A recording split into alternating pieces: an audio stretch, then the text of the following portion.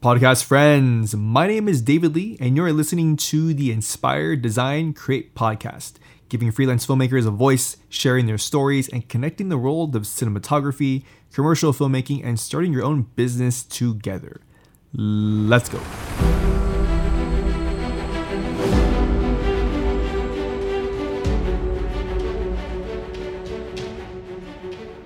Alrighty, what is new, podcast friends? Today we are talking about my favorite post-production plugins. This is everything from like visual effects to add-ons to audio, anything in regards to the post-production process, right? So the first thing I actually like to use are footage layers. These could be like particles, light leaks, lens flares. I like to overlay them on top of footage for certain things, obviously, right? But I like these types of layers, right? It's not really a plugin, right? You have to put on top of your actual clip. But I like using these types of effects rather than built-in effects because I have usually more control over like particle layers and light leak layers and lens flare layers, right? It just adds something a little bit more dramatic or ethereal to the footage without having to use like an actual plugin, right? Which sometimes the things with plugins is they're kind of like computer dependent. If your computer is faster or not as fast, sometimes the plugins can be like very daunting to use, right? Just because it takes up so much like GPU resources or memory and things like that. And in every program, every NLE behaves differently depending on what plugin you're using. I would say the only program that I have had really good success with is Final Cut Pro 10. Their plugins seem to work really fast for whatever reason. But I don't know, things have changed, right? So whether you're on Premiere or if you are in Resolve, right, there are plugins for all these NLEs now. So footage layers, you can find them pretty easily. You know, you can go on YouTube and you can just download some of them. There are sites like artgrid.io, who is like a sister site to artlist.io. Their stock footage and their background layer footage I like a lot. And I am a brand ambassador for Artgrid and for Artlist, just a heads up. But again, I have been using Artlist, all the music stuff for the past 2 years, and I've been paying for it. I'm still paying for it. But Artgrid is a new site that they added a few months ago, and I've actually really like the quality and the variety of the footage over something like, say, Storyblocks, which I have been using Storyblocks for 3 years now. So I have their subscription. The stock footage on Storyblocks is okay. It's pretty mediocre, to be honest. You know, a lot of it looks like it was shot on like a T3i, like a vast majority of it. There's a couple of good ones in there, but not like but you know, not enough for you to like want to pay for it. I do use your After Effects templates, which are pretty handy. But yeah, for footage layers, again, try YouTube, YouTube search like light leak, 4K, lens flare, stuff like that. I think premiumbeat.com, I've used a couple of their free ones. Pretty good actually for light streaks and light leaks. And again, they're just appropriate for whatever kind of clip or project that you're trying to enhance, right? Okay, so these next ones are paid, meaning you have to buy them. And I'm not sponsored by any of these plugin people. These ones I have paid for myself. And also I can kind of give you like a compare contrast of some programs that actually have these types of plugins built in. But generally you have to pay for the program release, right? So the first one is Renoiser by Red Giant. Renoiser is a grain plugin, right? So you can adjust the grain for the midtones, for the highlights, for the shadows. You can adjust the type of grain, like 35 millimeter, 16 millimeter, classic 35 millimeter, 3 perf, 5 perf, all those things, right? You can adjust like the red, green, and blue channel for the grain. So it's very granular. I mean, you can get really nitty gritty with the grain. And why you would want to use grain, for example, is say you have to denoise a clip just because there's a lot of noise in the image, right? When you denoise, it takes away the grain or the noise, from the clip. But what it also does is it reduces the image fidelity, right? Meaning you're not going to see the detail that you normally would if you had not used a denoising type of plugin, right? Things will look not only soft, like say someone's face, but you'll also lose detail from their clothing, from background, interior or exterior, whatever you're filming, objects, right, in the scene that helped kind of like production design, right? So adding noise back in or adding grain back in is very handy.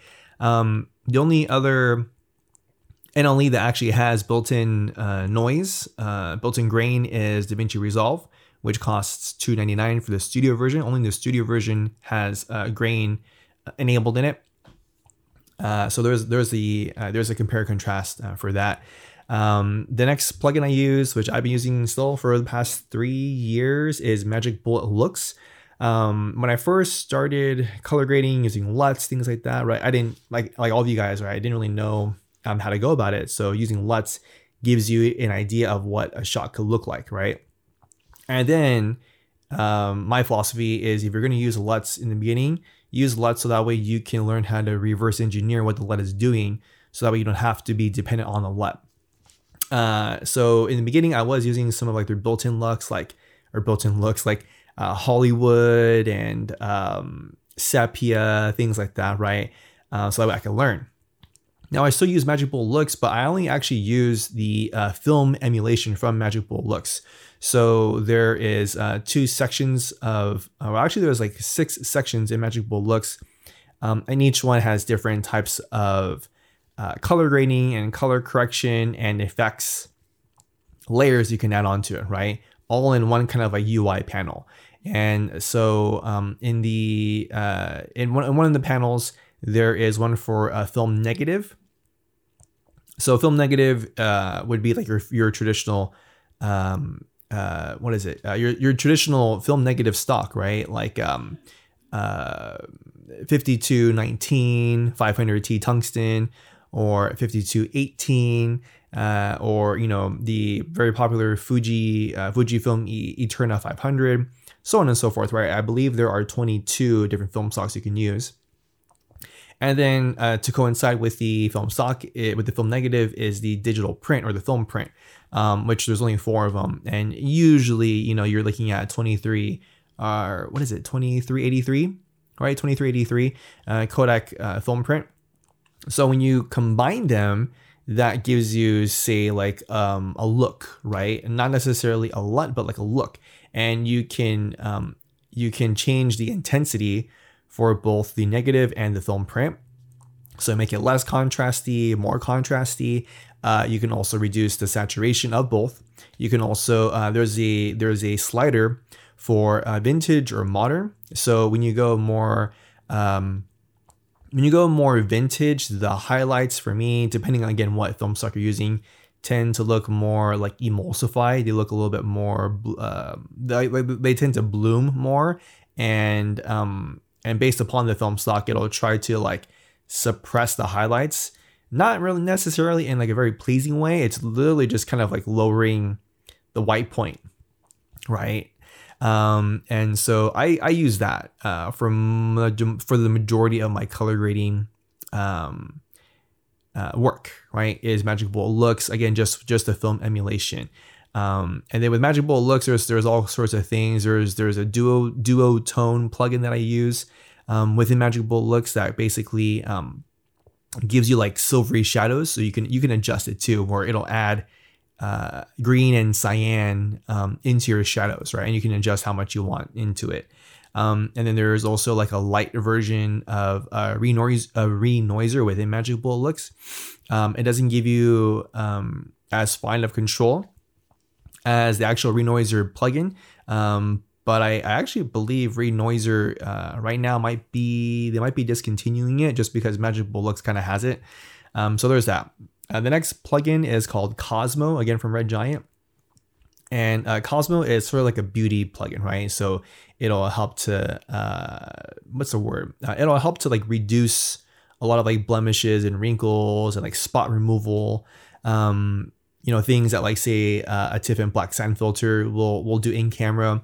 Cosmo will help to like fix a lot of that kind of stuff, right? DaVinci Resolve does have a version of that called Beauty. It's literally just called Beauty plugin, and it does the same thing, right? Well, it'll try to like smooth out skin tones. It'll allow you to remove certain, not remove, but kind of like blend maybe like pimples and things like that into like the skin, so it doesn't stand out.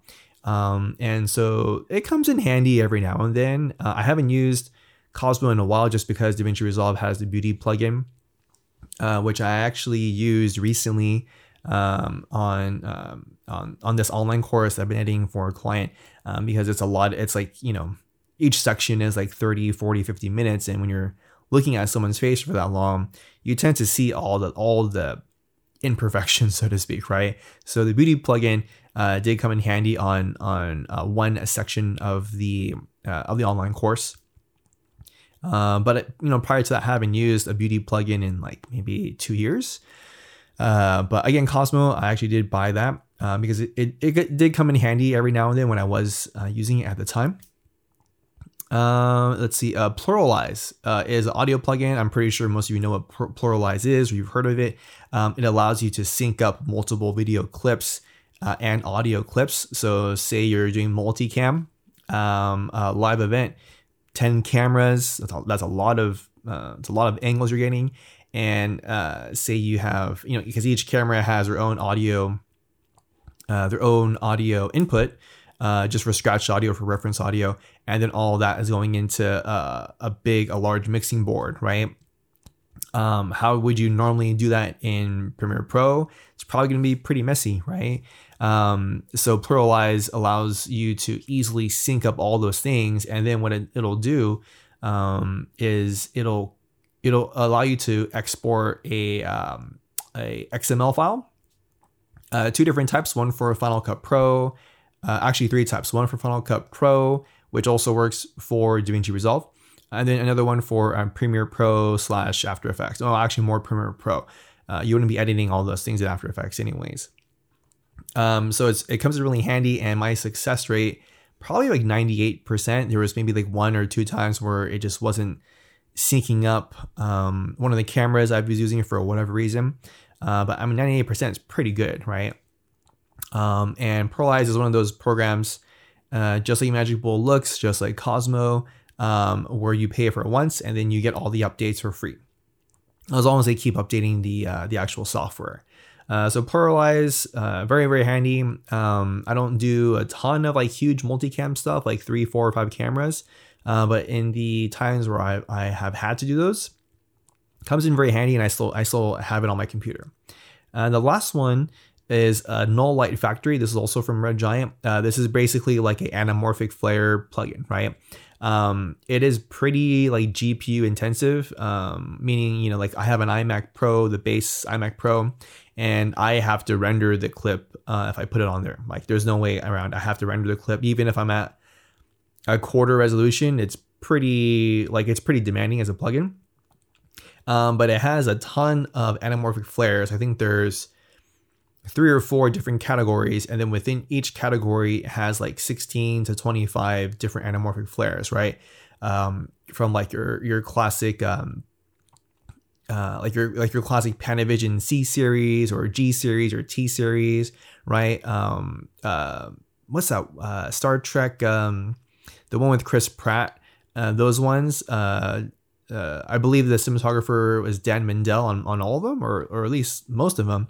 And he's a big fan of like the Panavision C series and T series, right? Like lots of flares, right? Lots of flares all over the place.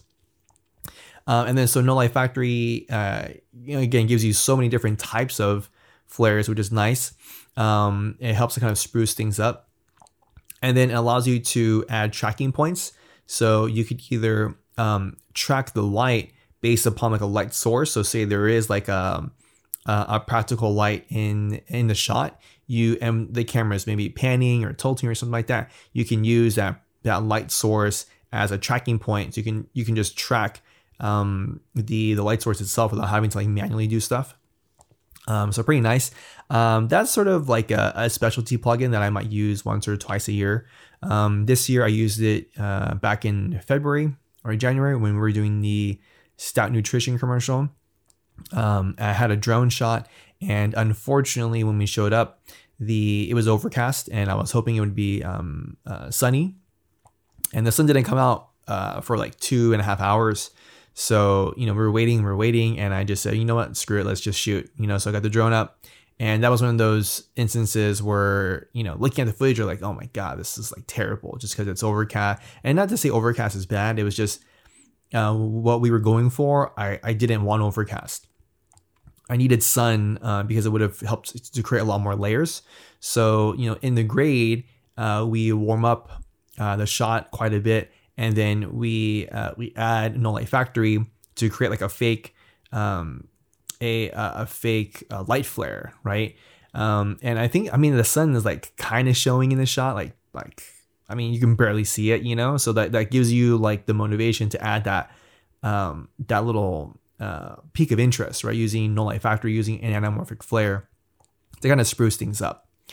And that is it. That does it for the plugins.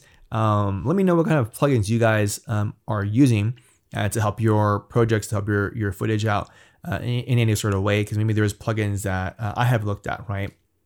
So hard. There's like so many hundreds of plugins now, so it's hard to keep track of the ones that you're actually using, But yeah, again, I would appreciate if you rated the podcast. Let me know if you like it or not. If you are enjoying the content, please subscribe to the podcast, share it with your friends, and I will see you guys in the next episode.